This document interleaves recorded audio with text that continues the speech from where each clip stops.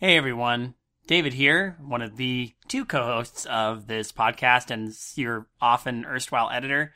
Sorry about the delay getting this one done. Kayla was an absolute genius and saved this one from being corrupted, so I want to really quickly extend thanks to her for essentially saving what would have been 3+ hours of recording from going down the drain.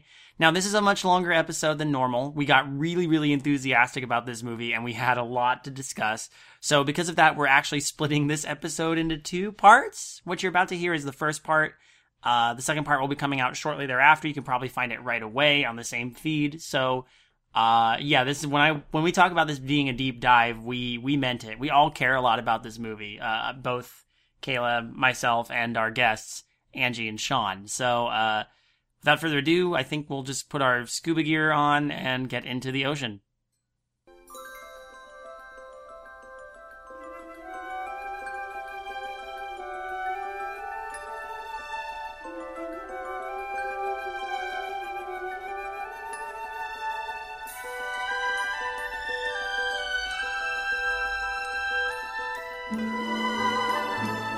Hello there, my friends. You're about to go under the sea. So, for your safety, remain seated with your hands, arms, feet, legs, flippers, and fins inside the clamshell. And remember, watch those kids, because they'll probably fall out and drown or something. So what the... That's the part I wanted to add, I don't know. I was hoping you'd add, like, something about the podcast. Kids are stupid. This is an amusings. This is a... I am Sebastian, clearly. Yes, totally. So anyway, hi. Welcome Getting to... less Trinidadian and more Martinique. You're starting to sound like I, Sarah. Hello again, my esteemed friends. To the Temple of the Forbidden Eye, I, Sarah, shall now provide safeguards for your miraculous journey. And there's a cat now. There's a cat now. Aww. Hey, so this is Anna Musings, and we're making a big splash this time around because guess what? It's time for should we introduce ourselves first? This is David, and I'm Kayla. Hi. We have guests here too. You guys are killing me. Yeah. I'm This glad. is obviously at least your 4th time. Yes. Hey, if it works. We have the lovely Angie Viper. Hi, that's me. And we have Alpha Wolf Dagrin. Yes. I love your Spider-Man, your Dagrin. upper East Yeah, Side. he's trying to make it fancy Dagrin. when in actuality you're trash. Listen, We call just him... because I don't unequip the diva skin, just shut up, all right? We call him Sean. Yeah, I'm just Sean. Just Hi, don't Sean. worry about I it. You Don't told worry me about before we recorded I had to call you that. Like, don't get on my... Okay, so... We're gonna talk about The Little Mermaid, you guys. All right, I'm gonna start us off here. Are you? Are we? Did we do it? Well- Little Mermaid, Anna Musings introduction. Yeah, this is The Little Mermaid. All right. Usually what happens is... So usually the way we do this... All right, screw is... that. Here's look. I have felt strongly about this for a while. Okay. And Okay. and I just I never had a chance to discuss this, and I'm sure this might be old news to a lot of people. I just when you told me that I was gonna be on specifically discussing this, I was like, this is perfect. I've been wanting to rewatch The Little Mermaid and think about this and analyze this one specific thing for me, and it was the perfect excuse. So on our rewatch, I watched very carefully for the part where Ariel had to give up her voice to get the thing that she wanted, and the damnedest thing, that's not what happened. That's not what happened in the movie at all. And I'm gonna say it again. No, that is not what the movie is about. She didn't give up her voice because as a woman, you have to give up your voice to get what you want and all men care about. All Eric did the whole time was go, no, that girl with the voice. I want the voice. Hey, hot chick who's naked on the beach, are you the girl with the voice? No, it's not you. I want the girl with the voice. So if I hear one more time that this whole movie is about how modern feminists have to not have doors held open for them, or some stupid thing about giving up your integrity and your 75 cents in the workplace, I'm gonna lose my damn mind, because that's not what the movie is about. So that's it. Good night. Thank you. I'm Alpha Wolf Dagger. Hey, that was wonderful. Okay. Oh my god. No, this is important. This is a great way. Yeah, I am really glad that you brought that up, because it is like It doesn't happen. It's a heavy conversation point in a lot of like feminist arguments about Disney movies recently and blah blah blah, and a bunch of like Disney actresses straight up came out and were like, my kids will never watch The Little Mermaid because it sends bad messages about having to give up your voice in order to get a man and blah blah blah blah blah. And I have always maintained since I was a kid, the thing that Eric loves about Ariel is her voice. It's literally the whole plot of the movie. I don't know how you The thing miss he it. loves about her is her voice. We're going to get into full detail. We are right up. We're like diving in deep. David and Yeah, Kayla that's what have we do. these That's how talking we do it. No, it's points wonderful. and their notepads, and they're pros, as you heard at the introduction. Yeah, we're They're- clearly. But I Clearly came in professionals. like a bull in a like this has been on my mind for like a decade. No, I think that's going to be the You should main... see the wreckage of this China shop around us. Oh, yeah. That's going to be the main point. I think that'll pop up. But first off, this movie... It's very pretty. This movie defined Yeah. a generation. I'll give a history, like a little bit Yeah, of this is we gotta get back to the order. Gotta get back to the order. Oh my god. Ugh. Anyway, Okay. So, Kayla to sort us all out. yeah. thank you, Kayla. The chaos that Sean and I bring. I love that. So no, I love that. That's the way we start, because I want that to be, because there's so much we can talk about with this movie. That's because all this movie people had wanna- such an impact on so many It people did. in our generation in particular. And just to piggyback on that, there are so many I don't know what happened in the college years or whatever. There are so many things about The Little Mermaid, but that's all people want to talk about now. Well, she had to give her... They're so smart with their metaphors and their symbology and... Okay. No. Guys, okay, first off, we just finished watching this movie all together, and wow, it is a lot. It really is. This is going to be a long episode. I can Yes. tell you right now. I mean, so Are you making Kayla give up her voice so you can say your point? No, Sean, I married That's her. what this podcast is about. I That's it. married her because of her voice. That's the There's point. no That's other the point, Sean. That's the point. This is I gonna be agree with you. To be No, fair, it doesn't matter. you invited me on as a guest, so I know. you knew automatically No, your we episode knew. was going to be at least Actually- twice the length it No, normally and is. I'm happy about this. This is going to be an impassioned discussion. No, you know what? Actually, I hope you brought your floaties, kids. I think the way to begin this is We're gonna, what is our relationship with this movie? I want to. let's start with that before Okay. we do the history. I'll respectively, we should pass the talking stick around because Yeah. We don't have no, one. for real. Yeah, that's it. That's very interesting. I think. We should. Yeah, what's your relationship with this movie? Like, clearly we've all seen it multiple times, but like, did you grow up with it? I know you did. I cannot wait to hear let's your. start. I don't have Yeah, the talking point- stick point. yet, Let's start on this so- end and work our way around. Yeah, let's start with Okay. Sean. Well, I apologize. I'll try and not be my normal long-winded self, but No, be yourself. It's because fine. I could talk about like my relationship with Disney in general. I think it's a little different than, because a lot of people are like, oh yeah, this movie, yeah, I remember I was wearing the blue cardigan and I sat in the fourth row. Like, I definitely like Disney movie. I had this discussion with myself a little while ago when one of your friends was up, Angie, Allie, one of your 13 friends named Allie. And I realized I was like, wow, I'm actually not that big of a Disney, veteran fan. The earliest movie that I remember, Disneying out on was when my whole family went to Beauty and the Beast. And even then, I was like, what's going on? There's a girl, there's no explosions, this is whatever. So, The Little Mermaid, I'm pretty sure I definitely did not see in theaters. And like many kids of the time, when everyone had their pile of VHS tapes with the cardboard sleeves missing and and it was just one of those things that was on in the background. And my relationship, to fast forward to now, my relationship with the movie is probably, and not to not to say like, oh, I'm ashamed of this, or like, I just wish I had a more interesting, more individual story to tell, is Angie, actually. She just talked about it a lot, and in that way I could go, oh, cool, like, here's an excuse to, like,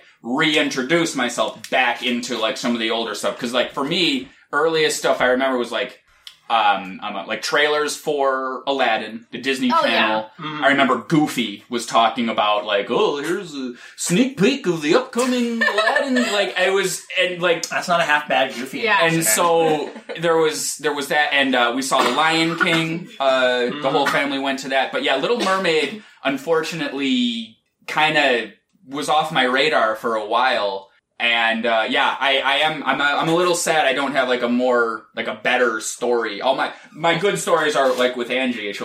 We can talk about how she dragged me to when, Glenn Keane did a presentation. And I was like, oh, it was great though, cause it was a good excuse for me to go, you know what, I've been wanting to, like, see this movie and, like, remember it as an adult, because how many movies have we seen as kids? Right. And then Yeah. we go, I don't really remember that, I just remember it being on. So that's kind of The Little Mermaid for me. To be fair, I did not own this movie Oh, really? as a child. No, this is one of the few I did not own. So I didn't watch it that often. I enjoyed it, but I think I enjoyed it more watching it now than I, like, ever have. Just in this last viewing session, because I can read a lot more into it. I can appreciate the art of the animation a lot more. And, I know distinctly that I did enjoy the movie as a kid, because I remember actually the one time I ever asked my mom to buy me a doll of something, I was very young, was I wanted to get an Ariel and Eric. Because there was some Really? commercial Aww. that convinced me to get them,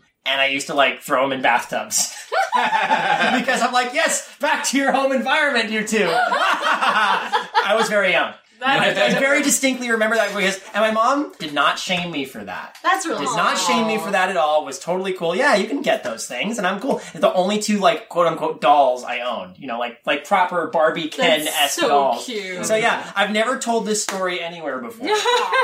So you're welcome. But yeah, my relationship with this movie is not, like, as deep, but, like, I really, really genuinely, like, appreciate it, and there's parts of it that really have stuck with me through the years, and I was gonna say, and kind of echoed off you, one of the reasons I wanted to do this podcast with Kayla is A, we wanted an opportunity to watch all these together, but B, it's like I'm sort of reevaluating where I stand with Disney in general. I totally get that. Because I'm more, like, my love of Disney comes more from the theme parks. I'm a theme park person. I like the immersive experiences, and I like the original stuff that's not tied to movies in the parks, like the Haunted Mansion, Pirates of the Caribbean, Matterhorn, I guess. Like, just anything that's not specifically tied to a intellectual property per se. Imagination with Figment. Oh my god, don't remind me. I never got to experience the original, and it breaks my heart, but I looked it up later, and it's everything I've ever wanted in an attraction. Really so retroactively, I am the biggest fan of Figment and the Dreamfinder. And the Dreamfinder, most importantly. Figment is best boy, I love him. He is still kind of the mascot of Epcot a little bit, isn't he? Well, and he should be there more. They've been sort of bringing him back. Good. slowly. Hopefully this is a sign that someday they'll put Journey into Imagination back to the way it was. I wanted that so or do bad. a complete reimagining of it so it has that whimsical... Anyway, we could go on about I could that. talk about Figment forever. We should do a side episode talking Yeah. with us talking about Figment, because my god do I love Figment. He's so perfect. But the Little Mermaid is The Little also a Mermaid. great Yeah. movie. Yes. So anyway, so I guess it's like me sort of understanding why some of these movies stuck with me, and maybe why some more than others. And this, I get it now. I like really get it now with this one, why it resonates, why it has the acclaim it does. And it's not that I didn't before, but it's like, it finally sunk in this viewing. And I don't know why it was this viewing that took it, but I think I was just watching it, and there were a few moments where I was genuinely, like, kind of mesmerized by the animation and by what was happening. And as we've been discussing kind of in little bits and pieces, and what the discussion I'm so looking forward to, because there's a lot in this movie to unpack. And that surprises me a little bit. Kayla. Okay. So Little Mermaid, and I mentioned this before. Little Mermaid came out officially worldwide November 17th, 1989. Kayla King, sorry, new name. Kayla. At the time, you were Kayla Berry. Yes. I was born November 17th, 1989. This is the first movie I had ever seen in my entire life.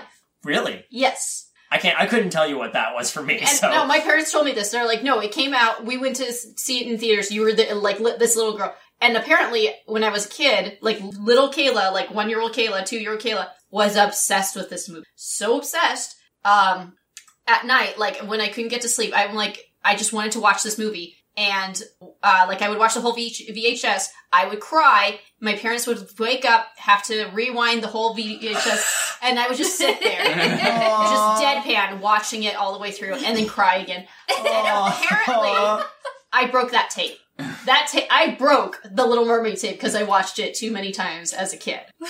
So cute. Yes. I love you. Thank you. As an adult,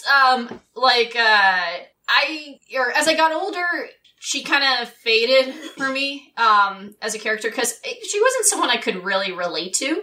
And I think the last time I had watched this was when I was 18, 19 years old. And I don't know, at that time, for some reason, I was just it's okay. I don't know why I thought at 18 or 19, I thought, oh, it's okay. You were going through a teenage phase. Yeah. Which is what we're going to talk about a lot. Yeah, I knew, but the thing is, I still, watching this, I remember all the beats, I remember all the lines, but then this viewing, though, really stuck out to me. So,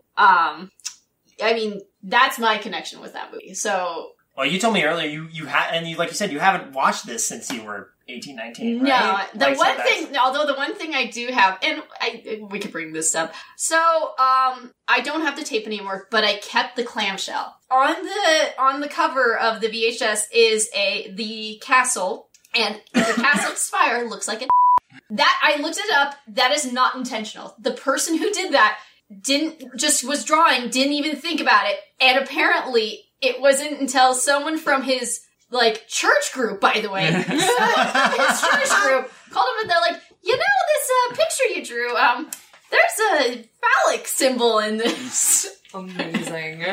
There's a fun fact for you. But Angie, sorry. Your turn. I just had to bring that up, but I still have that. So yes, I still have that clamshell because I need to have that in my life. That's wonderful. I tried. Yes.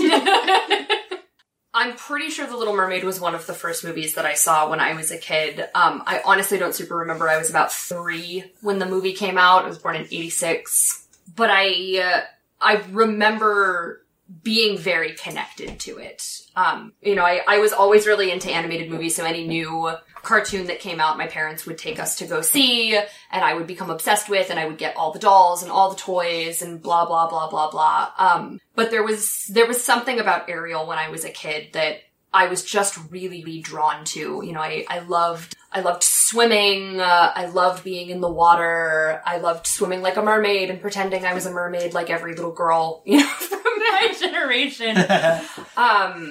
But the older that I got, the more I sort of started to realize these little correlations between her story and things in my own life and relationships in my own life and actions that I had taken. And I honestly, I don't know if those connections are because I grew up watching her and watching her movie and sort of took on some of her personality, or if that's who I was and I just saw myself in her. Because when you're that young, you don't really know. Right. No, you're right.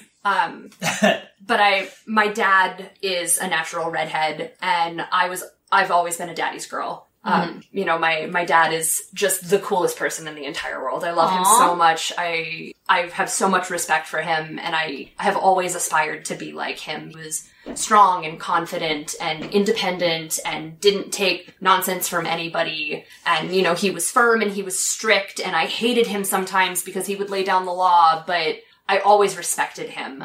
And I've always had a connection to redheads for that reason, because I see my dad in them.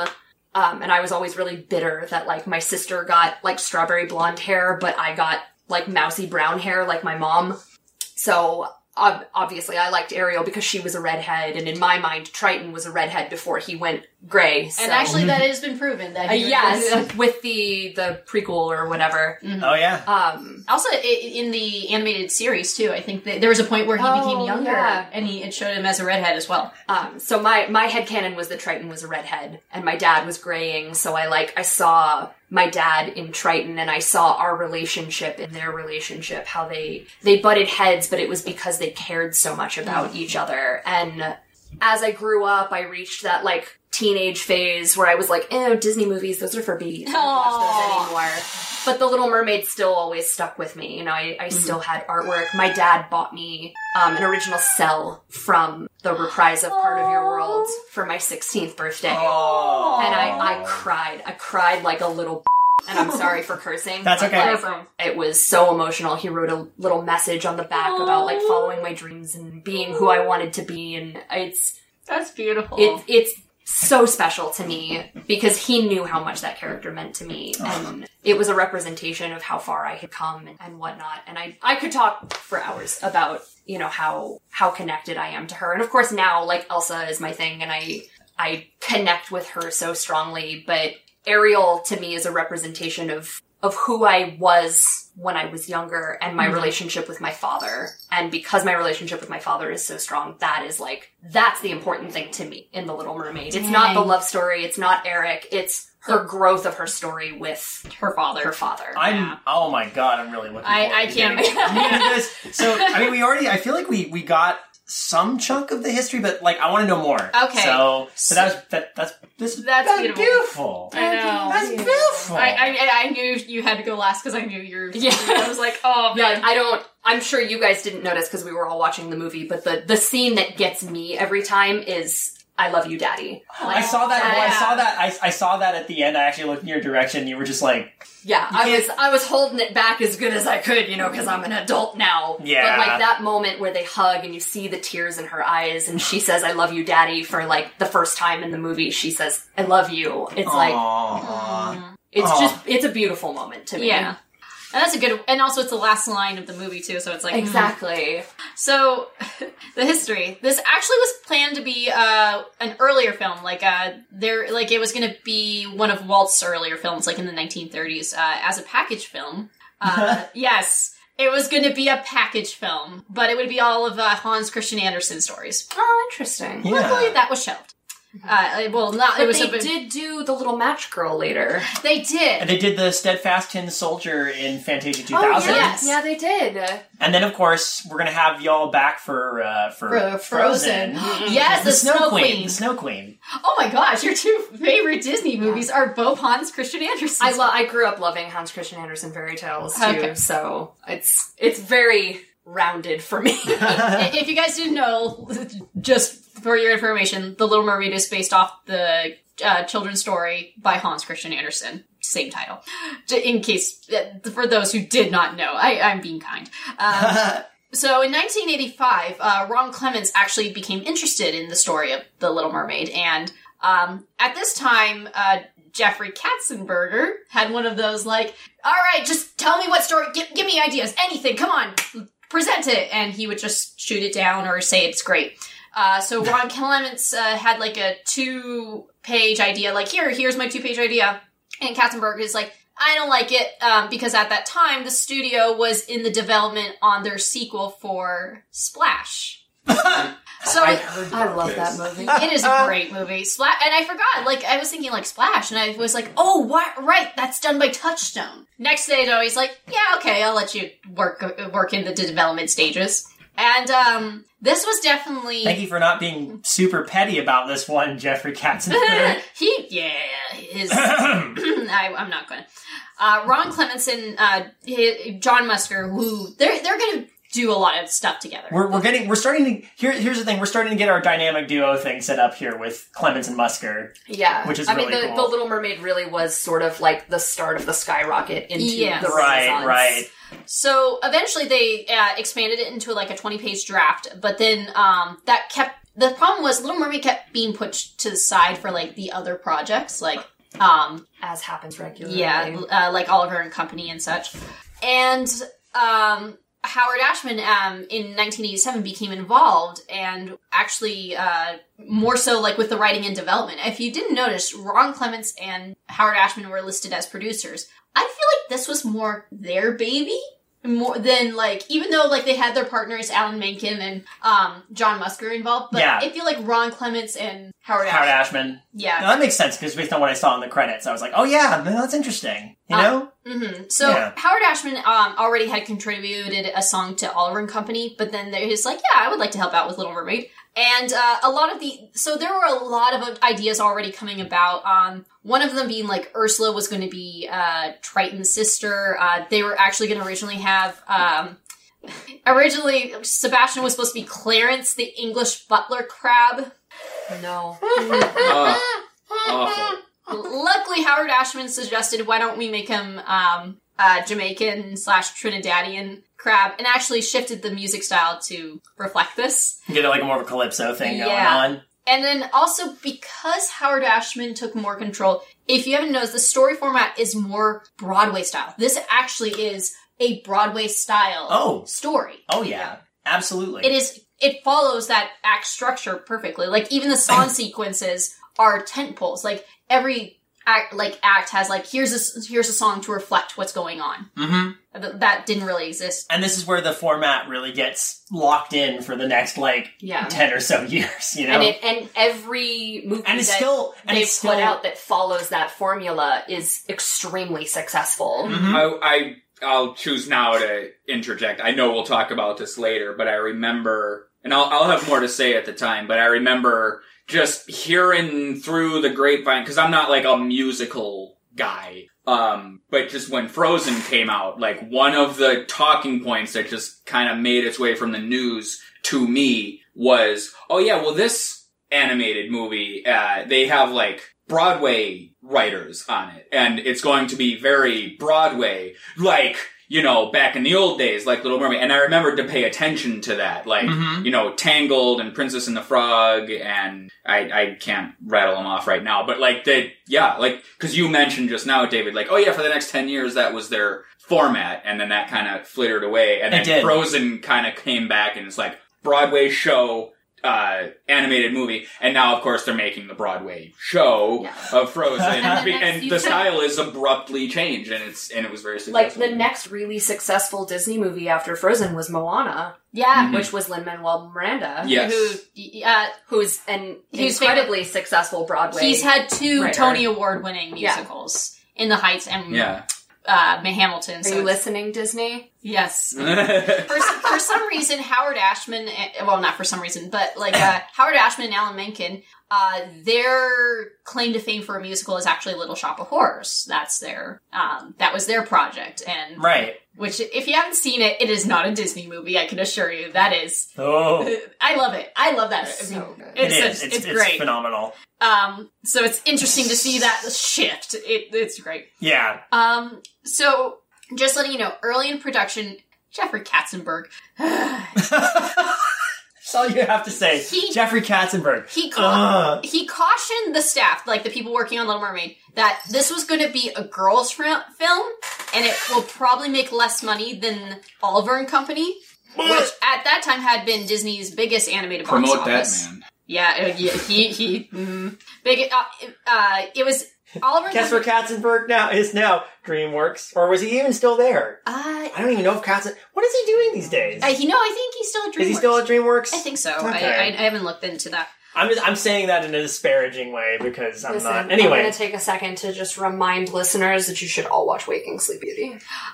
That's actually something I've been wanting to talk about with David, that like we should watch that and maybe review that like as an Amusings Plus. Absolutely. Oh yeah, for sure. Amusings such After a good Dark. documentary. Like, that is something worth watching. Yeah, for sure. But he was saying it's going to make less money than Oliver and Company, which at that time was Disney's biggest animated box office success in the past decade. But then as they were working on the film more, and then actually more resources was being put into this, like not only did they have Burbank animators working on it, they had Florida animators working on it. Like, it grew. Mm-hmm. And Katzenberg was convinced that Little Mermaid would be a hit. And he's like, oh my gosh, this is going to earn over $100 million. It's going to be a blockbuster film. You changed your tune, Yeah. Jeffrey. Yeah, after he saw Jeffrey, you changed your tune, Jeffrey. I got that. Thank you. So the budget was $40 million for this. Wow. Here's another fun fact to go with this whole animation history, since it is an animation podcast. Okay. First off, this came out November 17th, 1989. There was also another movie that came out November 17th, 1989. That was All Dogs Go to Heaven. That was another large part of my childhood. Yeah. Ooh. And that was a Don Bluth film. By the way, Donnie. Right after he like very aggressively left the studio Oh, and took yeah. like half of their animators with him. yes, that's another thing too. Oh, Don. Donnie. By the way, the year before that, He's Oliver savage. and Company came out the exact same time as Land Before Time. Oh my god. And I now- didn't know that. And now, a year later, it's Little Mermaid versus All Dogs Go to And Heaven. then his next movie was Thumbelina, right? Which utilized Jodie Benson. No, as the voice of Thumbelina. no. It was not Thumbelina. It was Rockadoodle. Was it Rockadoodle? And that doesn't, and that was like years after that. That was like 1993. You took a while. Because He took a while. I know he Yeah, that sounds used right. Jodie Benson as the voice Oh, of yeah. Thumbelina, and it's like so clear that it's just Disney. savage. Yeah. So He was so bitter. just letting Yeah. you know, All Dogs Go to Heaven, their budget was $13.8 million, but, and so there's like two animated films head to head. Mhm. Little Mermaid earned $84.4 million at the North American box office. Alone. Wow. And it fell, which Katzenberg was like, it's going to be over 100 million, but it earned still 64% more than Oliver and Company, and was like the highest gross in its initial run. And then they re-released it in 1997, same day as when Anastasia came out. But like, they're yeah, The right. like race between Disney and Don Bluth is just Oh no, it's so good. When it got re-released, it brought in another $27.2 million. But I should also let you know, outside of United States and Canada, it earned $123 million in box offices, altogether making $233 million. That's Little Mermaid or All Dogs That's Go to Little Heaven? Mermaid. All Dogs Go to Heaven only made $27.1 million. Yeah, that sounds about right. Oh, Yeah. Don. We're done. Oh, Yeah. Donnie. They got a Also- sequel. They got a also- theatrical sequel where Yeah, that's Little Mermaid did not. Many years later. Many years later, yeah. By the way, they also won 2 Academy Awards. Now, past Disney movies had been nominated and actually for Disney Academy Awards, but it wasn't. Last time they had won something was The Rescuers. So the fact Oh, that yeah. That's right. that was 1977. Yeah. So like years passed, and then they finally win, and not just 1 but 2, and that's for Best Original Song, which is Part of Your World, and Best Original Score. So Which it deserves. Deserves it. deserves. Oh my gosh. So Score is so good. now I think we can dive into Okay. Literally. So let me tell you what the movie's not about. Anyway, It opens up with a ship. there was a ship. It opens up. You get to see Eric and Grimsby. You got Prince Eric Grimsby on a ship, and they're sailing. And by the way, Grimsby is voiced by Ben Wright, and this would be Ben Wright's final film. He passed away 4 months after the movie was released. But here's the funny part. He also voiced Roger in 101 Dalmatians and Rama in The Jungle Book. Really? They didn't have any idea until later, and he said, "Oh, by the way, I'm also a Disney voice veteran." Funny. So yeah, he had already voiced a lot of Disney people at that point. So I thought that was really cool. And So yeah, I like that the movie starts out, with things that we relate to, we can connect with. Yeah. It's a boat, and there's pretty images of dolphins swimming, and like humans. And Yeah. it starts out in our world, and then takes us into this new world that we've never been to before. And I think, for me, I think the fact that it starts on the boat with humans is what makes that moment that we talked about before we watched the movie, where you see a mermaid for the first time. You have that magical music swell, and a merman swims across the screen is so striking. I know. Right. Because you started out with things that you're very familiar with, and then all of a sudden you're in this magical world, and just you're just in it. You see the castle for the first time, like all of that By the way, the magic happens right animation then. the animation for this is insanely gorgeous and wow, like Yeah. I mean, this is underwater. They're animating scenes that are underwater. Yeah. So everything's got to have bubbles and be floaty and sometimes have that, like, wavy quality to it.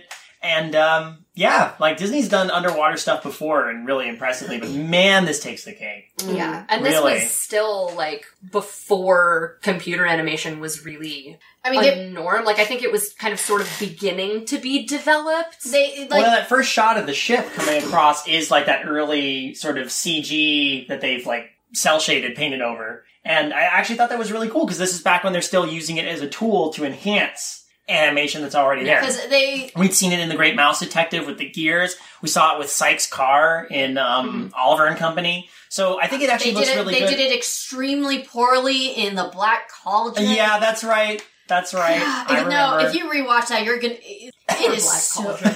Can I just say, too, I like the way that we transition from the ship to the ocean initially, because it's just a fish, a live fish that the Yes. sailors have caught.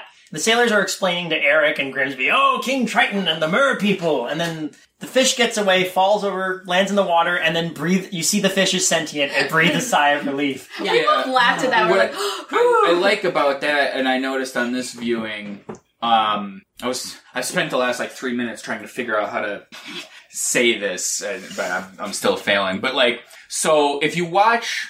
If you were like me growing up and you watched just a ton of Tex Avery cartoons, Yes. and I mean at that age you're not comparing animation styles. Like Tom and Jerry might as well be Wile E. Coyote, and Yeah. it's and Scooby Doo is the same. You notice things. You notice things like the Flintstones No. running through the same 2 rooms like forever and not knowing why. But I could launch into a whole thing about, like, TV animation budgets were different, so the animations were stiffer and blah, blah, blah. Right, but, like, right. but the point is, in the Disney kind of era of everything, there was really no wasted frames. no. And of course we could talk about principles of animation and squash and stretch and everything, but that's not what I'm saying. Like, they wanted to give personality to things. And this is all, anybody who knows anything about animation knows, like, well, of course, you make the faces expressive and you have to overcompensate and follow through and all that stuff. But, like, the fact that deckhand, who we, like, never see again, and he was just like, haha, and he's, like, throwing fish. And they're just background nonsense things that are flopping around, and to you, the audience, who is just like, oh yeah, it's like fish, like ha ha ha. Like, they could have very easily, and animators today, and animators at the time even, they didn't even bother, they wouldn't animate flopping fish around, but they chose to do that, and like I said, no wasted space, no wasted frames, and then all of a sudden this not important background thing becomes our introduction into this whole entire other universe that we didn't even know was going to be. You were like, oh, okay, I wasn't paying attention to this fish at all. Right? I'm completely with you. It's like Chekhov's fish. Yeah. Fish ends up in the water. We have it's a way to transition from the above to the below, and then we follow that fish through the beautiful, like, seascapes until we get to the moment when we see our first mer person, like you said. With the swelling music, it's so. Yeah. And then we see a bunch of mer people, and then we see Triton's palace, and we see that everybody's gathering there, and fish and mer people alike. And it's just the way everything flows is wonderful. One of It's my like the tide. reveals of a Disney castle where you have that little pinhole of light. Yes. And it just gets bigger and bigger until the screen flares and there's a castle just shining ahead of you. And it's gorgeous. And it's beautiful. Like, it looks like melted gold just sitting in the middle of the bottom of the ocean. Yeah. It really stands out because it's surrounded by all the cool blues and greens. Yeah, exactly. Like, the backgrounds are so gorgeous. I'm so on about the backgrounds. Oh, I've still yet, in my opinion, as I've said in previous episodes, some of the best backgrounds in Disney movies are like Lady and the Tramp, The Jungle Book. Oh, yeah. Things like that. But this is up there with those. Like, the backgrounds are just exquisite. Coming up here is one of our sections of backgrounds I really enjoy, but I'll point those out as we go. We get to the palace, and there's a big thing going on. Big concert. Yeah. Lots of people there. You get the really tiny little seahorse with the little frilled collar. Do we know that the character's name? Because he's adorable. I have no idea if he don't even know. has a name, but he's... I was about to say precious. Horatio, but that's Sebastian's name. He's announcing... Sebastian has like 14. Yeah, Horatio Ignatius something. Yeah. He announces Triton, which is great. We get Triton's entrance, which is Yes. rad. He comes in. so, like, extravagant and, like, regal. So, by the way, because the voice cast for this is amazing. Oh, yeah. King Triton is voiced by Kenneth Mars, which I was excited to learn. He was in the producers as Franz Liebken, the Nazi writer. So he wrote Springtime for Hitler. He did write Springtime for Hitler. So this brings me some joy. That's a little like, oh, that's so cool. But then we get introduced Sebastian, who... He's introduced with a kazoo. By the way, could you imagine like Howard Ashman or Alan Menken going with a kazoo? It's like plastic kazoo. I like how he's being pulled in by his own little entourage. He's just Yeah. a tiny version of what Triton did. Triton had a really rad entrance with the Triton shooting off Yes. sparks and the dolphins pulling his like To me, shell. it's very indicative of like Sebastian's ego. Yes. Like how he sees himself. Yeah. Because he goes out of his way to like push his little chariot to get in line with Triton. Yeah. Like there's a little moment where he's like, go, go, go, go, and then is like right up next to Triton like, yes. I I am here. Yes, I am friends with the king. Hello. Thank you. It is established at this point that he's the royal composer. That's his whole Yeah. That's his thing. title. And that makes he's got a pretty privileged position in the court, despite just being the composer. But I guess music must be really important.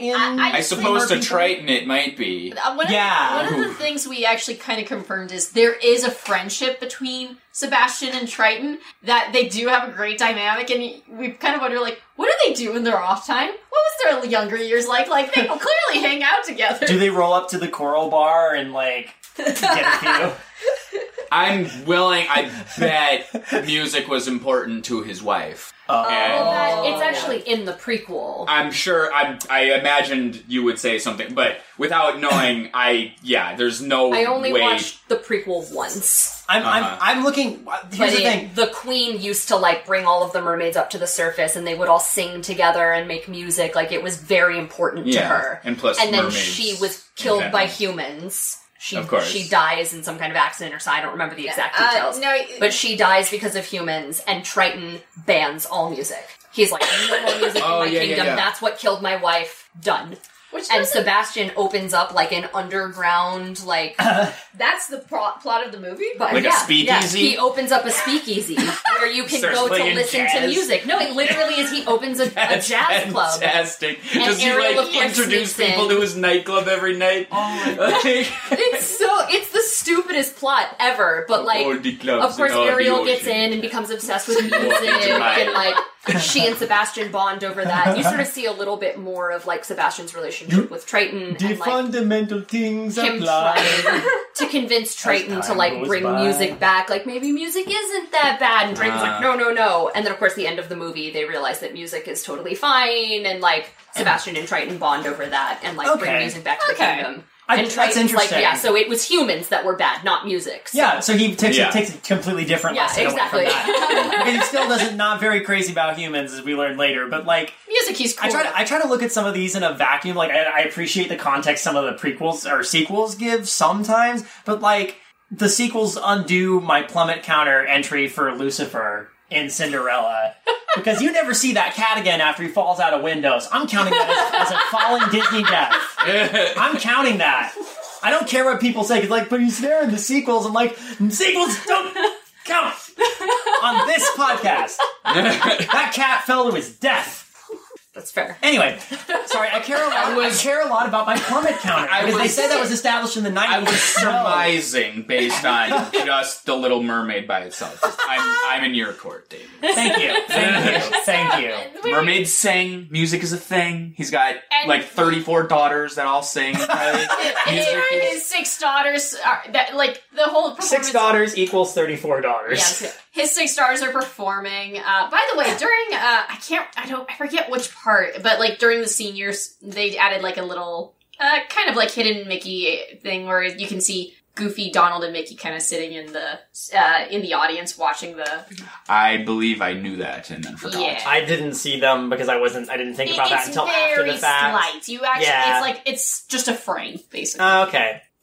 But yeah, they are singing and they're about to introduce Ariel, and she's not there. Is this like Ariel's public introduction to the world? Because Yes. like they're It's talking her about musical Well, It's her debut. musical debut. Yeah, they specifically say that it's her musical debut, so I have Oh. to assume she's been introduced to the public before, Right. but this is her first time performing in one of these royal concerts that presumably happen very regularly because everyone Because they is have like a royal in on it. composer. Yeah, Right. because Well, music is very important. Well, Yeah. that probably explains why Ariel doesn't think it's that big a deal. It's why she's out with Flounder in the ship graveyard. Yeah. That's Yeah, a lot of that- ships. Always confused me. Like, I won't harp on it, but I'm like, this seems like a thing that you wouldn't But forget about. But maybe that's a good point. Like, oh, you know, it's Look, music. Daddy has concerts all the time. Why should I care about this Yeah. one? No, that's Although, like- wait, this is the thank one where I you was for supposed that. to make a debut. Oh, no. No, I agree with you. Yeah. Basically, But I do, going off of your point that it's a lot of ships in the ship graveyard, one of the things that I really like that comes into play later is Ariel and Triton have their fight, right. right? Right. Where, you know, she insists that she's 16 years old and she's not a child and storms out and he's very upset. And With a capital V, capital we go into part of your world, we go up to the surface, Ariel sees Eric for the first time and a storm hits. Mm-hmm. Now, if we have set up that Triton controls the seas and the storms, presumably his emotions might have something to do with that. Interesting. I hadn't even thought about that. So if we I didn't put even into think play about the, it. Deep like a the ship mermaid. graveyard is literally like, it's a few miles away from the castle where Triton lives. It would make sense that there would be a lot of ships if he is a very emotionally driven man. Oh, podcast over. That's dark because I didn't here's think the thing. about that. Because the thing that strikes me is when they go into that one wreck, the one that's like really prominently displayed, and I love shipwrecks just in general, just the idea Yeah. of like the We sight kind of of them. themed our wedding after We did, but kind of, because I love that idea. But like when you see that first shipwreck and the light hits it from above, like the Yeah, we were talking about light. the light. It's so good. It's so good. We was like, and this is it's like backgrounds like this, like with this ship graveyard that I want framed and put in my nautical themed room because Yeah. it's perfect. I It's like totally it get looks it. so good. And then of course they go. So it's Ariel and Flounder. We get Flounder here too. Yeah. We get the introduction of Flounder, who, by the way, I think is a great scream when he's panicking. Just the Yeah. it's like a Macaulay warbly, Culkin scream. but- Oh my gosh. He's like a budget Macaulay Culkin. Oh. It's a very child scream because he's supposed to be, I believe, a bit younger than her at this Yeah, point. I They never think in fish years. Yeah, there's not really any like canon as far as I know of his like actual age, but he is younger than she is. So I kind of love that he has like a very overreactive, like excessive Yeah. scream.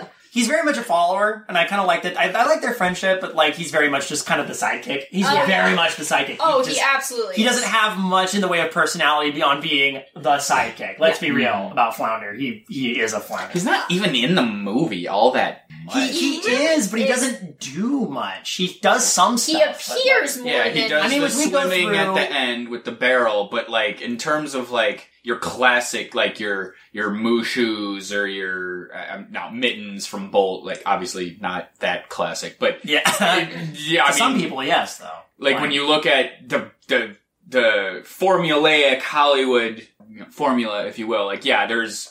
I just remember reading about this in like screenwriting classes and Yeah. this, that, and the other thing. Like, oh no, you can't have a sidekick unless they like give motivation to the main character to I Well, mean, this- that type of character arc or whatever, that's reserved for Sebastian, honestly. Flounder's Yeah. just Flounder's something. there to be a supportive friend. I feel like Yes. He's there to cheer her on and help when he can. Also- Sebastian is there to sort of butt heads and challenge Yeah. her to move forward. But I also think, and here's another thought, there's moments where she is by herself, especially in the beginning, and I think they probably wanted a character for her to bounce off of, because it does. That's true. It's probably probably easier to be like, oh, come on, like, and show her excitement for the ships, show her excitement to, like, explore, but it'd be weird just for her to talk to herself. That's true. No, that's a great point, because his reluctance, Flounder's reluctance, was good in shaping Ariel's personality. Well, Yeah, you see, Ariel's a good. You see the contrast of Ariel being a brave kind of go-getter who's like, I don't care if this is dangerous. This is fascinating. I want to go in there. Yeah. And he's just like, this is bad. This is bad. A shark will show up. Some timbers could follow us. Oh my god, a skeleton. But it serves only for characterization, not forwarding the plot. I think. So he's a little weaker in that regard. But No, it's fine. I don't have a problem. That's the thing. I don't have a problem with Flounder because he serves a purpose in the film. It does sort of forward her character development, Yes. not so much the plot. We need him there to help her be established. It's for her to talk, like, or explain herself a little bit without, like, sounding like she's talking to Right. herself. And the point I was going to make, going roundabout, I got to Flounder, was that, Flounder sees a skeleton and goes, oh no! And then I'm like, oh yeah, people died in the event. which makes the whole theory about Triton's anger and moods causing this. I'm like, yeah, that man's killed a bunch of people. A bunch of people. I mean, he doesn't care. He's pretty because callous. as far as he's concerned, they killed his wife, but, like... We get that later on, too, because he's like, he could have drowned. He's like, well, that's one less person. I'm like, ooh, Triton, you cold. Yeah, he's savage. Yeah. So they find the fork. Yes. That's the one thing, and she's like, oh my god, it's a fork. Well, she doesn't know what it is. A fork and a snark pipe. blat. A snark blat. I was forgetting. bulbous snark. A bulbous bouffant. And then they run into the biggest shark ever, and he just seems to change in size. Good night, Bruce. And he has addiction. He seems to really like to eat wood because he keeps opening. Chompa. It's not like a Pac-Man. He is very determined. For all that, like, It's a bright yellow fish. He wants. I remember when Finding Nemo came out, not in Pixar, I know, but like there was just so much pomp and circumstance over like, oh, they deserve so much praise for how well they researched how fish move, and then everybody and their mother wouldn't shut up about how like they brought in real lions for the Lion King because they just now thought to research the thing.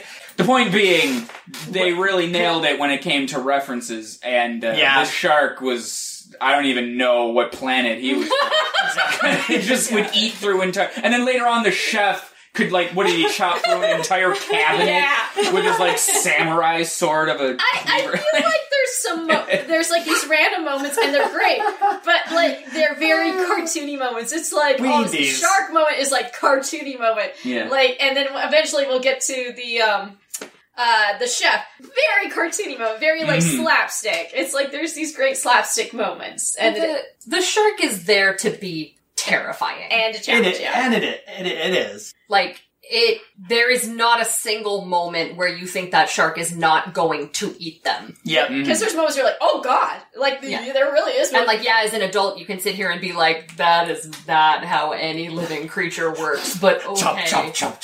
Well, but as a kid watching it, you're like, they gonna die. Oh yeah. And I think, just a little side point, I think too, as a kid you think one thing, as you get older and if you are interested in animation and you study the things and you go back to the Tex Averys and the Scooby-Doos and you analyze those sorts of stuff, in the earlier Disney movies, you can tell that it's more about just seeing what they can do with a pen and paper. Mm-hmm.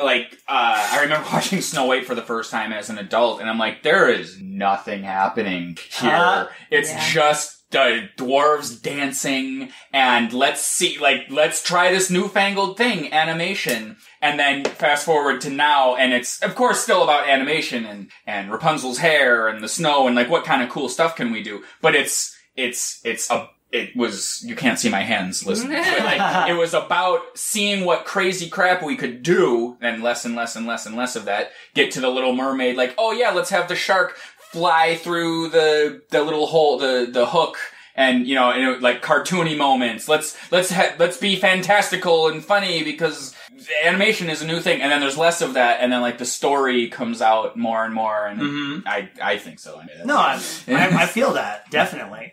Like, I don't know. I feel like we get that bit, and it's a good bit, and then they're like, we survive, and they swim off to go find. They swim to the surface to go find Scuttle. And we get Okay, so I know something. So the Scuttle is voiced by Buddy Hackett. For those who don't know Buddy Hackett, he was a comedian specifically in like the 60s. Like he was in The Music Man, he was in It's a Mad, Mad, Mad, Mad World, as well as The Love Bug. Oh, the Love Bug, yeah.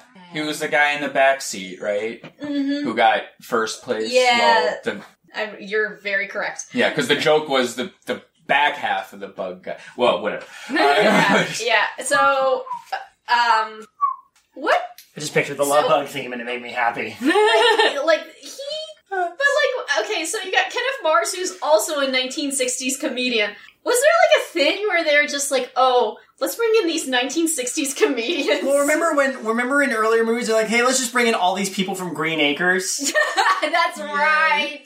Oh, Bianca, right? Yeah, like, and you had Ava Gabor. Yes. You had, oh my god, Pat Buttram. Yeah. Well, she voiced, is it Bianca from the Rescue? You're correct. Yeah, there was a bunch of people that they just pulled, like a couple people that were like, they're consistently from Green Acres. Which is amazing. Well, I would imagine it's like the same mindset, right? It's like, not unlike, like today where you just... Yeah, I agree. The animators would design a character with someone in mind, like some person inspired them, and because they have Disney money, they're like, well, what if we just hired that person? Yeah.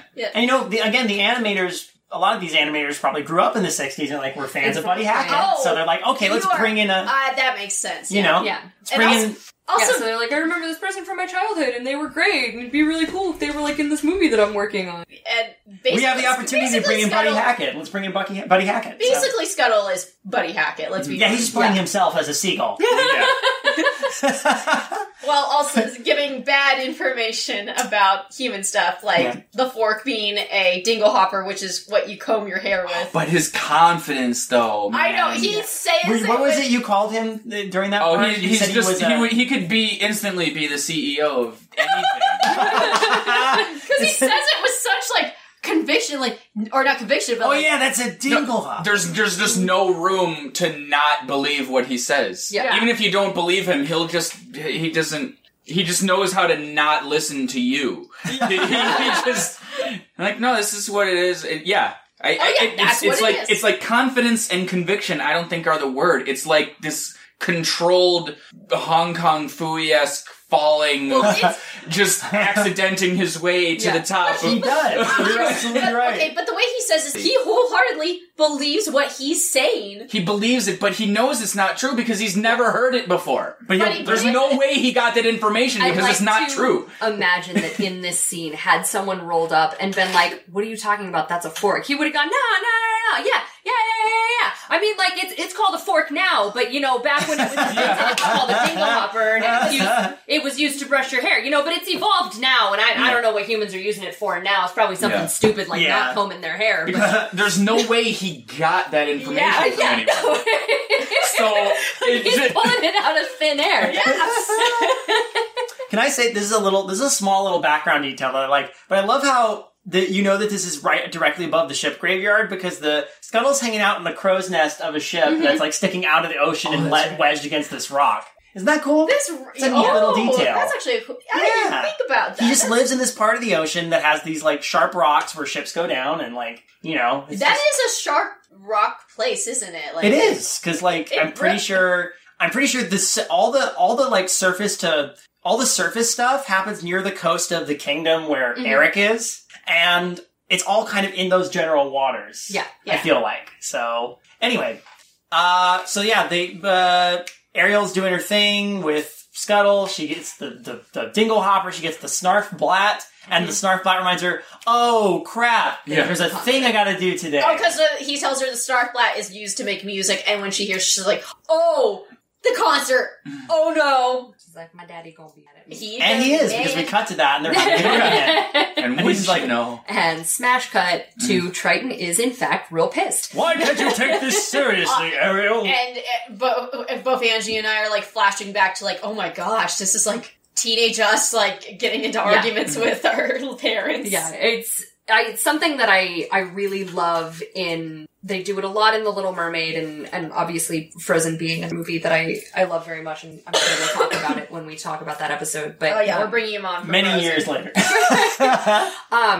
one of my favorite parts in Frozen is For the First Time in Forever, the reprise, specifically because I love how the two sisters are singing over each other, because it's such a strong representation to me of how someone feels when they're in that emotional turmoil. Okay, Where people can try to reason with you and you just can't hear them because you're so caught up in your own thoughts and your own feelings. I cannot wait to discuss it because that's actually my favorite song from. And that. it's beautiful. Yeah. It's absolutely incredible. And I For that love- episode, I almost feel like Sean and I should go somewhere else and just let you two talk about it. But oh gosh, I sort of brought it up to Sean a little bit while we were watching the movie, where I got to see the show on Broadway when it was on Broadway. that's awesome.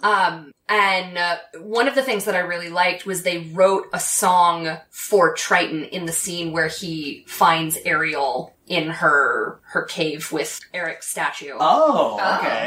And it's very similar to that reprise of For the First Time in Forever, where the two of them are sort of singing over each other and clashing heads in this moment, and they're both so emotionally charged that they just can't hear each other. And I feel like you see that as well in this scene of the two of them arguing about the missed concert, where Triton is very upset about her shirking her responsibilities. He's very upset about her being interested in human things, which he finds very vile, and she is very frustrated because she doesn't understand why he won't listen to her and why he can't see the beauty in these things that she does. And she's got the whole, I'm 16, daddy, I'm not a little girl thing, which of course started the trend that we kept talking about, like, remember when you were 16 and you thought you could do anything because you were 16? But you weren't because you were dumb. Yeah, I was like back at 16. I'm like, you are dumb, Kayla. I was an absolute idiot. And then, but then he says the words. When you live under my ocean, it's like, oh, It's like, wow. you are. He is kind of the king of the sea, so... She is basically screwed forever. By the Yeah. by the way, you know who we just while she's running back, it doesn't smash cut. It cuts to Ursula. Oh, that's right! We forgot! We get this. Oh, the yeah, bit. you're right. She's swimming back, and Ursula. We do get So- to see Ursula for the first time. Ursula is amazing. Yeah, Well, because of the first- eyes, the yellow circle. Right, first we see Flotsam and Jetsam, her two eels, who each have a glowing eye, and the eyes come together, and we get Ursula's reveal. And yeah, I can't believe we So- didn't talk about that, because it's Ursula. This is the first moment we see her. Just letting you know, Ursula was based off a drag performer, specifically Divine, who was a. Was that the one that ate dog poo? Yes, it is. So, Divine That's all I know. Yeah. and I Divine wish was I in didn't a know lot that. of John Waters films. John Waters casted Divine quite a bit. But her personality and actually some of her actions were inspired by Madame Medusa from The Rescuers. But specifically in the look, because Ursula is this curvaceous, amazing woman. Like, by the way, I've noticed this. She just oozes sexiness. Is it just me? Oh, I think it's Yes. I think there's here's the thing. I think her confidence and the way she Yeah. carries herself is inherently like charged. See, I want to challenge that and not use the word confident again. Like when I said with Scuttle, it's resentment. It's purposeful. It's like weaponized anger. You know, it's her resentment has become the way she carries herself now. It's not that she is a person who resents things. It's that her personality just Is resentment. Yeah. So Wow. By the way, she is a character who was banished by King Triton. We don't actually know why. Did you see? I know you knew some of the original. Yeah, so the original story of the movie that was sort of cut out and never really answered, I think they talk about it a little bit in the sequel, but they talk about it a lot more in the Broadway musical. Triton and Ursula were siblings. They were both the children of Poseidon. Mm-hmm. And when he passed, when he died, or when he gave up the throne or whatever, he gave Triton the crown and the trident. He gave him the crown and the trident, and he gave Ursula a magic conch. And Ursula was All hail the magic conch. Ursula was very bitter about this. So I'm not 100% sure, because I haven't listened to the early songs from the show in a while, because they're boring, because they're just plot. I can't remember if she tried to throw a coup and failed and was exiled, or if she just left to plot her revenge. I'm assuming it's more, because the way they word it in this one is that she was banished. And clearly she was part of... she was part of the court. Because she actually says, we used to have that wonderful parties when I was at the palace. Like, oh... For all we know, she could have had the whole they evil just real advisory quick. thing going on. Yeah. She was like a Jafar. But clearly she was part of the court and then got banished to go... Yeah, because all the kids need to know is she was part of... And also, but there is... so there is a point where we kind of see that eerie people graveyard? Oh, all her, like, the like, weird... souls that she's, the worm people. Like... That's the horrible. barnacle people that she's tricked. The barnacle That's people. horrifying. I like that the ocean is such a big place that, like, no one has really noticed that, like, that many people have been trapped. You know who they probably are?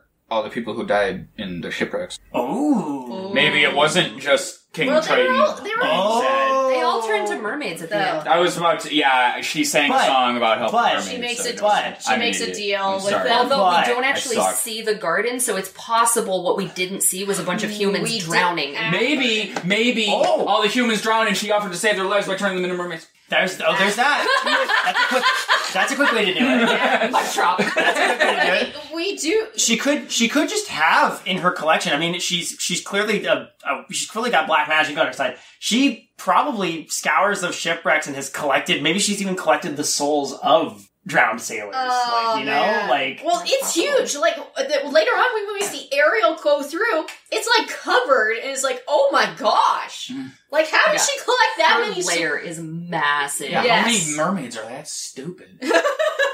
Quite a few. I mean, these are probably people she's captured over, like, decades, you know? Yeah. Like, she's been busy for a while. She's been there for and a as we know, people do go to her with problems. And we get that context later. But, like, right now she's just like, a naive 16-year-old girl who's got, like, a rebellious streak. This might be a way to get back at Triton, but I don't know how quite yet. But I'm gonna keep let my eels follow her. And sure enough, I think they kind of bear witness to this.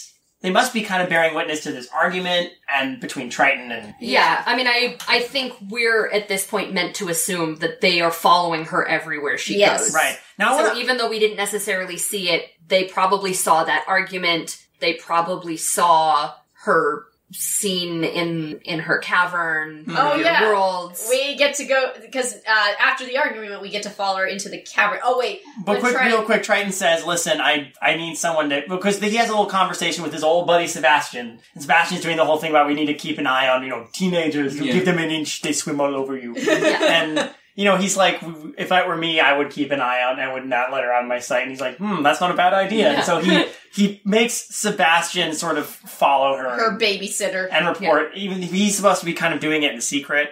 I just want to make... good at his job. Oh my gosh, we're not that far into the movie and we're so far... Yeah. I know.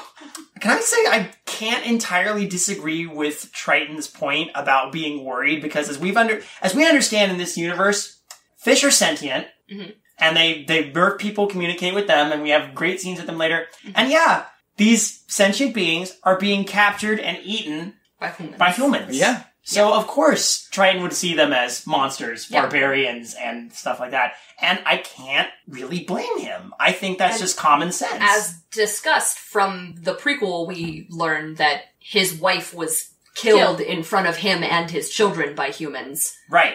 So when Ariel was like a wee babe, she was maybe like 2 at the time, like she was an infant. Oh. What do we say? I just maybe I'm retroactively applying like my decades of watching animated movies where the mother is always dead for some reason that pushes the plot forward. But I don't know. I kind of guess like you can kind of tell. Like you get that even without analyzing it. Like on the surface, yeah, he's angry, but you get that Triton's afraid. Because there's a point where... And then you surmise that it's because of his wife or so, who's mysteriously absent. Because it's never said explicitly in this movie where Ariel's mother is, and you can just imply by the way he's so, like, defensive. It's just like... Because look at how he's also the sympathy. He's like, do you really... I don't want to see my baby girl... Caught on a fish eater's hook. Like, oh...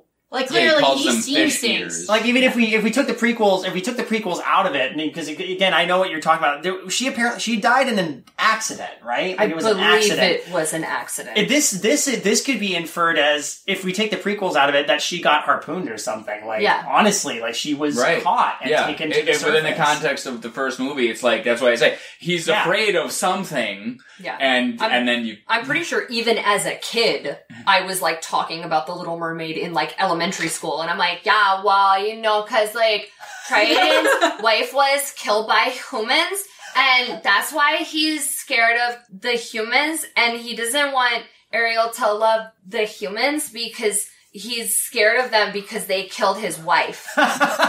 This is my conclusion. Yeah, that's my representation of 3-year-old Angie in elementary school. 3-year-old Angie headcanon, accept it. And just to jump ahead a little bit, absolutely.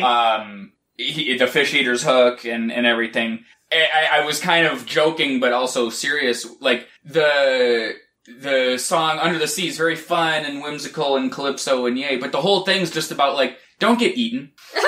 The song is about what's wrong with the surface is they'll eat you. Yeah. Your choices are live under the ocean or be eaten, and like that's what the. Don't go to the surface area, or they're gonna eat your face. And so King Triton has conditioned everyone to believe that, like, those are your choices. Yeah. But anyway. But Ariel's too young. Ariel doesn't have the reality of that situation. She just sees something interesting. She sees stuff she's interested in. This is the important part. But let's get to that.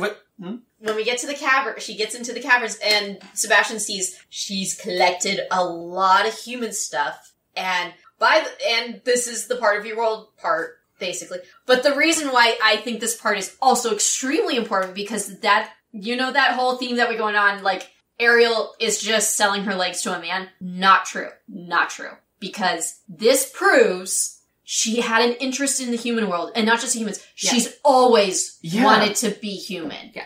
This is the establishing part where it's like, she's wanted this. This is something she's passionate about. Like, basically, her crush on Eric is just that tipping point. That's it. Yeah. It's an extension of her... Because she said she'd never been this close to a human before. The best she could do was all this stuff. Yeah. And now she's like, well, humans are real, and... Eric's an extension of her hobby, so I mean, I have always made that argument, but as I've gotten older and rewatched the movie and sort of, developed my relationship with my family and realized what it is about the movie that really draws me to it, I'm going to throw my hat back in the ring for the fact that this movie is actually about Ariel and her father and not Ariel and Eric. Right. Yeah.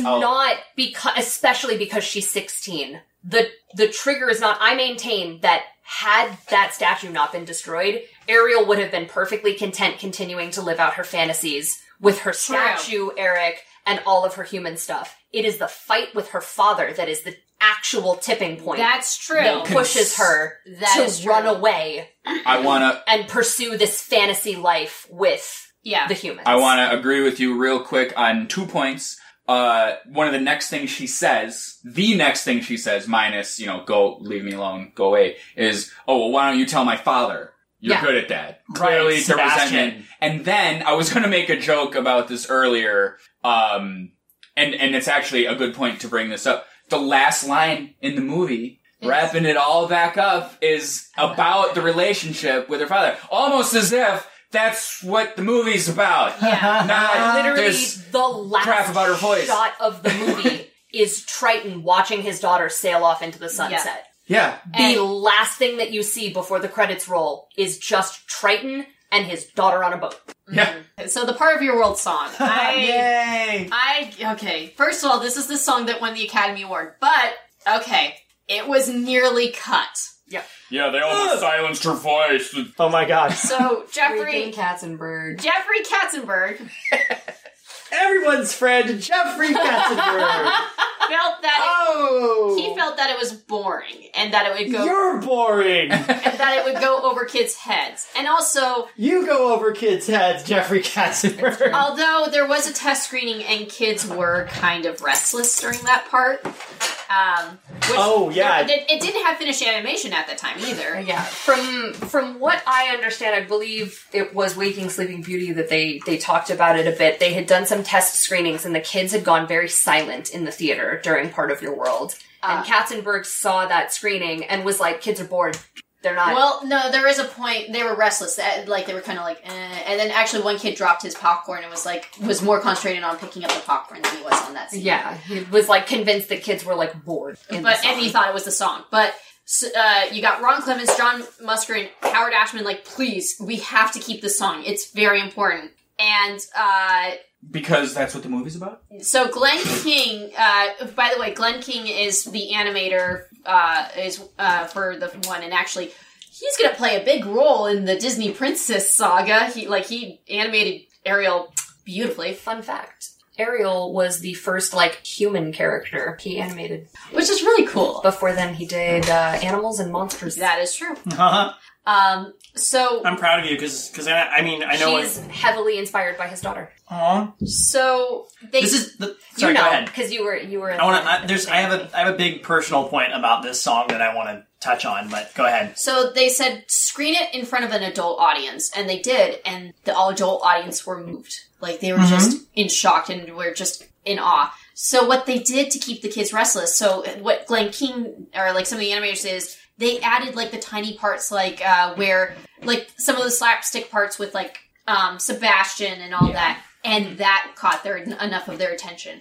That song, and I'm glad they kept that song in because Kids are stupid. well, you do have to keep their attention. Kids like a funny crab doing funny things. Yeah. Have to keep their attention. You already got their ticket money. But I know one of the things that they talked about was that it's really important in a musical, going back to The Little Mermaid being sort of one of the first Disney movies that really followed the musical formula. Yeah. There is always a ballad yes at this specific point in the arc that emotionally connects you to the character. Howard Ashman calls it the I Want song, and that's what this is, and that's what leads to more I Want songs after this. You were right about the audience reaction, though, because again, I can remember how I said watching this as an adult, I appreciated it from a completely different context. Mm-hmm. There's the moments where she's floating around, swirling, lying on the floor with her hair going around. The animation is so beautiful, and it's so exquisite. Fluid. The way her hair moves and the way her face, the way she conveys emotions, the way she swims. I'm I feel it. This is there's something about this scene that, this time, more than any other time, really spoke to me. I felt the yearning and the, fantasy of it and, really came across. She's in a place where she's really comfortable. She's surrounded by all these treasures she collected. This is her space. She can really be herself. She can be herself in this space. And she seems to relax. She seems luxuriant. She almost seemed you ever have that feeling when you, climb into bed at night and you're have that little giddy feeling oh, I'm in bed and I'm so comfy. I don't know. That might just, I get that vibe from Ariel a little bit. This is just, this is my happy place. I don't want to, I know I could harp on this forever, and the reason I can harp on this forever is because I can't properly find the way to explain beyond the song makes you feel something. And I saw you trying to, you said kind of the same thing, and not to shoot you down or anything, but I feel like you got 98% of the way to saying what you wanted to say. Yeah, I'm not quite. But that's the magic of that song, is you feel. I won't say that you feel sad or happy, and I won't use the word emotional because that's cliche, but like, I don't the even song, say I feel the yearning so much, because it's not the so much... song makes you feel Feels. something because Yeah. it's real. Jodie is real, and So- Ariel is oh, real, so and the animation accompaniment is real, and you can't explain it. So- And that's why that song is so iconic, because you cannot explain it. And I wanted to jump in because I saw David doing what I was Thank doing. you, Yeah. thank you. You really feel her yearning. And Yeah. you You do. want it for her. Like Yeah. I want you that- see how badly she wants it. Oh, that you're yeah. like, I want you to have this. I want Like, that why? Little Mermaid to Why? be happy. I want Why? Because she just wants it so much. Jodie, Haven't we by the- all felt like that? So Jodie Benson is the voice actress and singer for this, and she nails it so well. By the way, she sang the song with the lights off because she wanted to get that cavern feel. Aww. Yeah. Oh, wow. Cool fact. Another little factoid, because you mentioned specifically her hair Yeah. in that scene. When we saw Glenn Keane at a screening of The Little Mermaid, he mentioned his struggles with that scene specifically, and he was like, I can't do this. I don't know how to make it real, until he saw like NASA footage of a woman in Sally space. Ride. I don't remember her Yeah. name, but he was like, oh, this is it. This weightless hair. I can do this now. And that was inspired by some anti-gravity footage we saw. That's great, though. I, I love did. that. I did read somewhere like they that helped. He would watch some footage of Sally Ride, and that helped. So I also want to say, for me, the one shot, like the one moment in that song, or I guess it technically happens twice, but the thing that always stuck out to me in that song and is like the pinnacle of that scene to me are the moments where she swims up to the little hole at the top of her cavern and reaches out. Like, that is... It's like a raccoon just reaching through her fence. trying to get a the little most snack. striking imagery. it is. Because she is literally trapped under the ocean by this tiny hole that's keeping her in her cavern, and she's just reaching just past that to reach this unreachable Goal. fantasy. Mm-hmm. Oh, man. Yeah. But guess what? There's a ship. There's a It's ship. our friend. It's our friend, the CGI ship from earlier. But now it's nighttime and there's fireworks because I guess it's Prince Eric's birthday. Yes, it is Prince Eric's As birthday. we discover when they reveal his birthday present. And this time, like, It's really. Yes, I I commissioned it it. myself. are they on a? Now we get to establish the reason they're on this boat and they're on this ship and they're on this voyage is because they were taking him to meet a princess in another kingdom. They're Yeah. on their way back? Is They're on that their way correct? back And they didn't because like. he blew her off. Yeah. Yes. He's like, I'm not interested in this arranged marriage. This is where we actually kind of get to know Eric a little more, which is Yeah. good because not a lot of prior to this, not a lot of the Prince characters got a ton of Development? Development. Yeah, I They remember. didn't really have personality. Yeah. I remember trying to get argued on that Prince Philip from Sleeping Beauty was like, was this the story? Yeah. Where he's the best prince, he's so useful and the No. best. And then I saw Sleeping Beauty and I'm like, what? No. Yeah, I did no I'm still things. mad at you for that because I was one of those people that was on the camp of like Philip is the best prince because he actually You're does still something. mad at Like that. he actually like has control over his story. And then we sat and watched Sleeping Beauty, and I was like, "Did you like it?" And he's like, "You're such a liar. He didn't do anything." And I was like, "What are you talking about?" And he's like, "The fairies broke him out of prison." Yes. The Yes. fairies enchanted his shield Yes. so that he could protect himself, and the fairies enchanted his sword to fly into Maleficent's heart. The hell did he do? Yeah. And I was like, everything is ruined! I mean, we established in our episode on Sleeping Beauty that really the movie is just about the three fairies It is! being absolute pros because of the best characters. Yeah, Yeah, Zig and killed it. Them and Maleficent, let's be honest. Oh yeah. It's I'm about a so spat Maleficent's between the same. fairies. It That's is. really what it is. It and the really is. humans that are caught in the middle of their crossfire. So accurate. Yeah, it was their fighting that like was the signal flare for the thing in the first place, right? Mhm. Yeah. Exactly. But I just wanted Yeah, no, that's fair. But the point is Speaking that of it's single cool flares. about Eric having a development at all. He's not the main character, but he has more going for him than He has a role. I mean, he really does does stuff. play a large part in forwarding the plot. Like, he really isn't there as a plot device. Yes. Like, he... Like all the other princes, kind of, even Philip, are like plot devices. Yeah, They exactly. Yeah, They're there I because they agree. needed a male body to be there. Right. I mean, the prince from Snow White, the prince from Cinderella, just Oh, Cinderella's is so boring. Like that bog. Like he does it. He talks like a few times, and we hear him so sing and we disappointed. hear him have some dialogue, and that's it. See, that disappoints me because Cinderella's But, like- such a great princess, and I'm like, okay. Anyway, She's fine. Yeah. Speaking of flares, though, fireworks! Yay! Oh, And Ariel sees them. Yay! That's another beautiful shot of when you see the ship and the moon reflected on the ocean, and the fireworks going off, and she's watching all this, and she's like, ooh. And she's, by the way, this is her throwing caution to the winds and just going to check it out. And this is right after Sebastian showed up, yeah, and it was like, what are you thinking? and she's just like, screw it. And goes to this. Here, I just had this beautiful I Want song. Now's an opportunity for me to see something cool. So it's the yearning is immediately met by, ooh, a cool thing to look at. So, And I like that. So Prince Eric has a dog named Max, and it's the Aw. fluffiest, most adorable dog. Max. He's so precious. Yes, and like I like that you can tell that he actually has a liking towards her. Like dogs just know. He is instantly drawn to her. Gives her a big, sloppy, wet kiss on the cheek. I like that you brought up like how she doesn't really know a difference between humans. Like I love because there's a point Scuttle comes over and she's I like, love it so much. like, how does she word it? She's like, isn't he so handsome? And Scuttle's like, I don't know, he's kind of hairy and slobbery. And she's like, not that one. Yeah. The one playing the snarf Like the fact that she says, not that one. Like, she thinks the dog is a human. So I'm like, does she think they're the same thing? Or does she just not know what the dog is? So she doesn't know how to refer to it. That's true. Yeah, has she ever thought of the idea that human may be just a catch-all term for everything that lives on the surface? Yeah, that's And like, Possible. if Scuttle is her unending knowledge of everything human, and he thinks that the dog is a human, then obviously she's gonna listen to Scuttle and go, She trusts Scuttle. oh, clearly they're the same thing.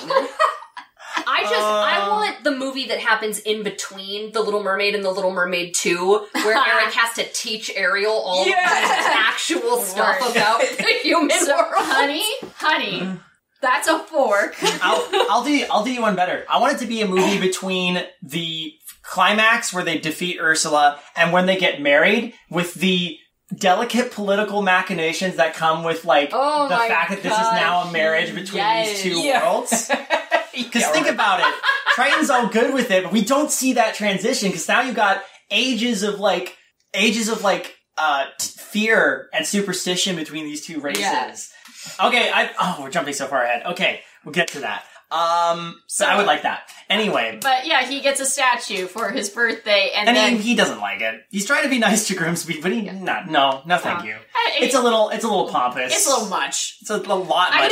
It's a nice moment because it does really develop him as a character, and it emphasizes why Ariel would be so drawn to him, because he also doesn't care about the stuffy royalty stuff. Yeah. He doesn't care about being a prince. He doesn't care about having big statues, the big Here's what I'm doing castles. is Like, doing the one stuff. thing He just wants to be himself and adventure and enjoy the ocean. because that has been proven. Like, he actually helps out with, like, this, especially in the beginning. Like, you see him helping out with the sailing and actually doing stuff. He loves sailing. And then, not only that, during this part, he's the one playing the music and along with getting the people dancing. Like, he's just as much a part of the crew as he is their leader. Yes.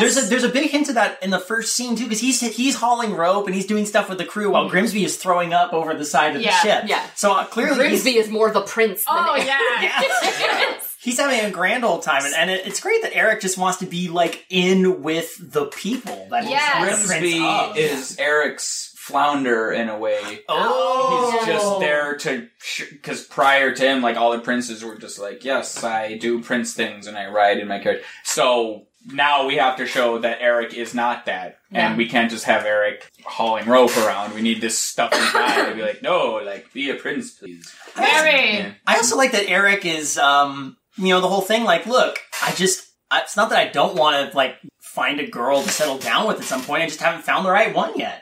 When it comes along, it'll happen. But he's not rushing to find anyone. Yeah. Even though other people are like, come on, get married, produce offspring, keep the royal line going. He wants to really feel that connection. And I also like to think, based on how he is developed as a person, he wants to find someone who's as adventurous as he is. Yeah. He And doesn't she's want sitting- some stuffy princess who's Oh, gonna yeah. want to just sit there and like do diplomatic things Yeah. and needlepoint and And guess He what? wants She's someone who sitting will right go under, sailing. and she's sitting right under the scuppers, Yeah, like right she's there. And they don't. literally, I like, love that 2 scene that feet she's away like, from him. she's got her like her tail fin like wrapped up, like she's holding her tail fin like this, like a pair, and she's listening to this, and I'm like, and she's smiling. I'm like, this is so sweet. Yeah. It's so beautiful. And here's another interesting thing, because they're like, oh, she only fell in love with his looks.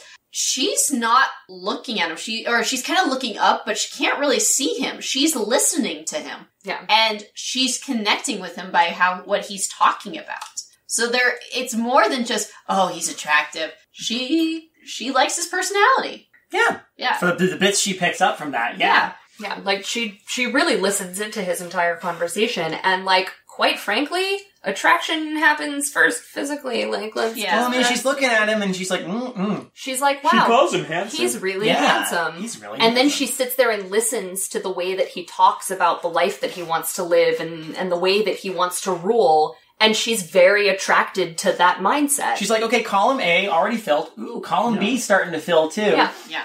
I'm in the mood to help you, dude. If you ain't never Like you were saying, they spent all this time establishing how she is interested in how humans live, and she didn't speak once about how I want a handsome guy No. to, run away with and bang. Like, she was like, no, what do humans do? And this guy talked about, he Yeah. also wants to explore what humans do Yeah. and live that way. And yeah, again, no mention of voices or... So, and then of course he says, he's like, I'll know it when I see her. It'll bam, hit me like lightning. And then of course storm happens, and those sailors are looking like, why did you have to say that?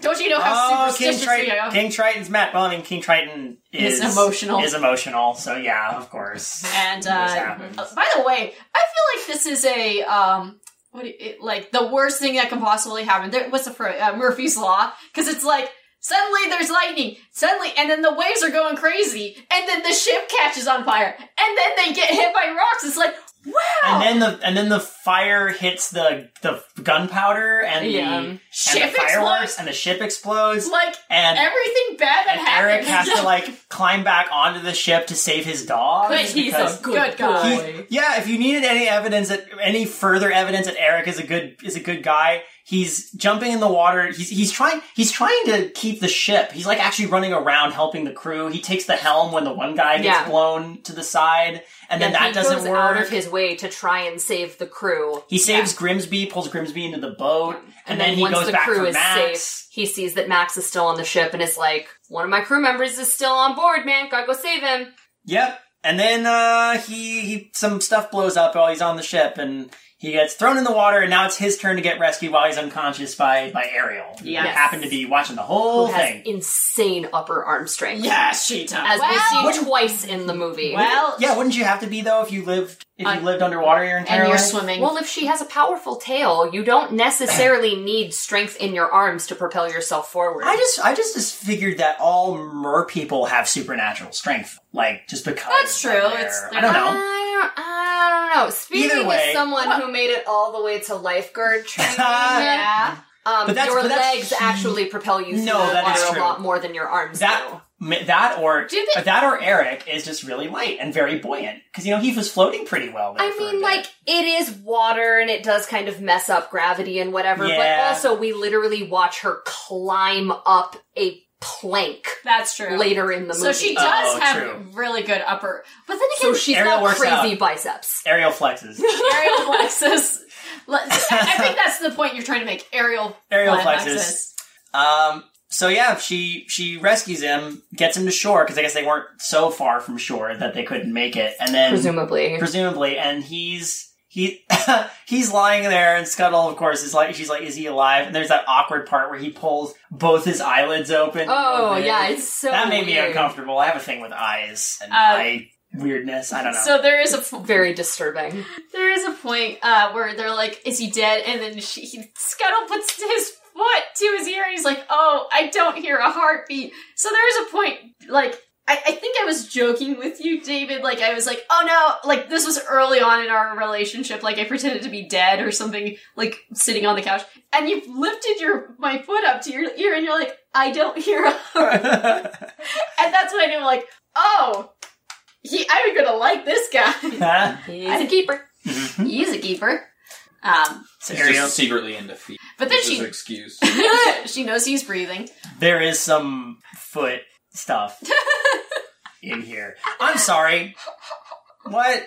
Go on. I'll mention it later. I joked with everybody because there's the part where I'll get to that part. I'll point out. There's a lot of detail in the feet in this movie. In this one, there's in particular this one part. But yeah, so she of course sings sees to that him. he's breathing, and we get the most beautiful song in the entire movie. Nice because reprise. The which is reprises like- are just amazing. I honestly, like, that reprise is beautiful, but I think the best reprise is right afterwards when she's on the rock. I think I like that one more than this one. But it's all connected. On the soundtrack, it's the same track. Yes. Okay, yeah. So altogether, yes, the reprise is beautiful, and this is the best reprise of the whole movie. And it is truly spectacular. And we really, this is the moment where we really see Ariel solidifying that this is something that she really wants. She wants to be human. She wants to find a way and I think to get to the surface. I think it's because she realizes also this isn't just a fancy. This is actually something that could be obtainable. It may seem impossible, but she got this close anyway. And the fact she got that close, and she didn't die. She didn't die. She wasn't instantly killed by humans, Yeah. like her dad kept saying. She's Like the DARE program. Yeah. And I kind of like how during the song the first line is what could I give to live where you are, and it kind of zeroes in, like it starts with the broader sense, like I wish I was in your position because you live in this world, and then it was like, no, I want to be in. I not just want that, I want to be in here with you. Yeah. Oh, and now what I would love it also if you noticed me the way I've been noticing you, and it's kind of like slowly bridging that gap. yeah, You really feel like that whole evolution of her determination and of what she wants happens throughout the very few lines of that song. Yeah. Yeah. It's a very, very short sequence, but it does start out as very, very daydreaming. You know, what would I give to live where you are? What would I do to stay here beside you? Like, it's very fantasy, like, gosh, I wish I could stay here, I wish I could be here. And then you get that music swell, you get that moment of her on the rock, and that determination of, I don't know you know when, what? I don't know this how. is what I want. but I know something's starting right now. I'm going to find a way to come back to you. I am going to find a way to be with you. I will make this happen. Because I cared about your safety, unlike Grimsby, who just wanders up and like, oh, you're alive. Yeah, Eric, oh look. And to me, that as a young Babu, that song, Babu Jones. back then and even now listening to that song, that to me is romantic love, like, personified in music form. Mm-hmm. Of that just determination when you find that person that you really connect with and you really want to be with, of like being willing to cross oceans Right. to be with that person. And while the logistics of it, again, this is still a 16-year-old, but I'm not denying that feeling isn't real. Like, Yeah. she feels it real, and it's strong for her, and in her 16-year-old mind, she's like, this is what I want. Yeah. And I will not begrudge her for that feeling. Yeah, exactly. Oh, and of course, let's be honest, the part where she lifts up and the waves behind her. While she's is- belting out the most biggest line and no one on the shore notices her, except for Yeah. Max! Yeah. Max is still like, hey guys, where are you going? There's a lady on a rock, she's Belting. She's singing. just singing in a higher frequency. At the top of her lungs, she has propelled herself to where her hips, all the way up, Yeah, are above this rock and Yeah. visible. There is a Dem fish giant hips. wave crashing. Yes. Demfish And we hips. pull away to reveal that Grimsby and Eric are like 10 feet away. So It was the splash that muffled out her. By the way, Yeah, apparently. question: Did you it was ever, Daryl Hannah's splash. did you ever do that like as a kid? Like pretended to do? Obviously. Yeah, obviously. That's how I get out of pools. Yes. Almost every time. Belting the World War.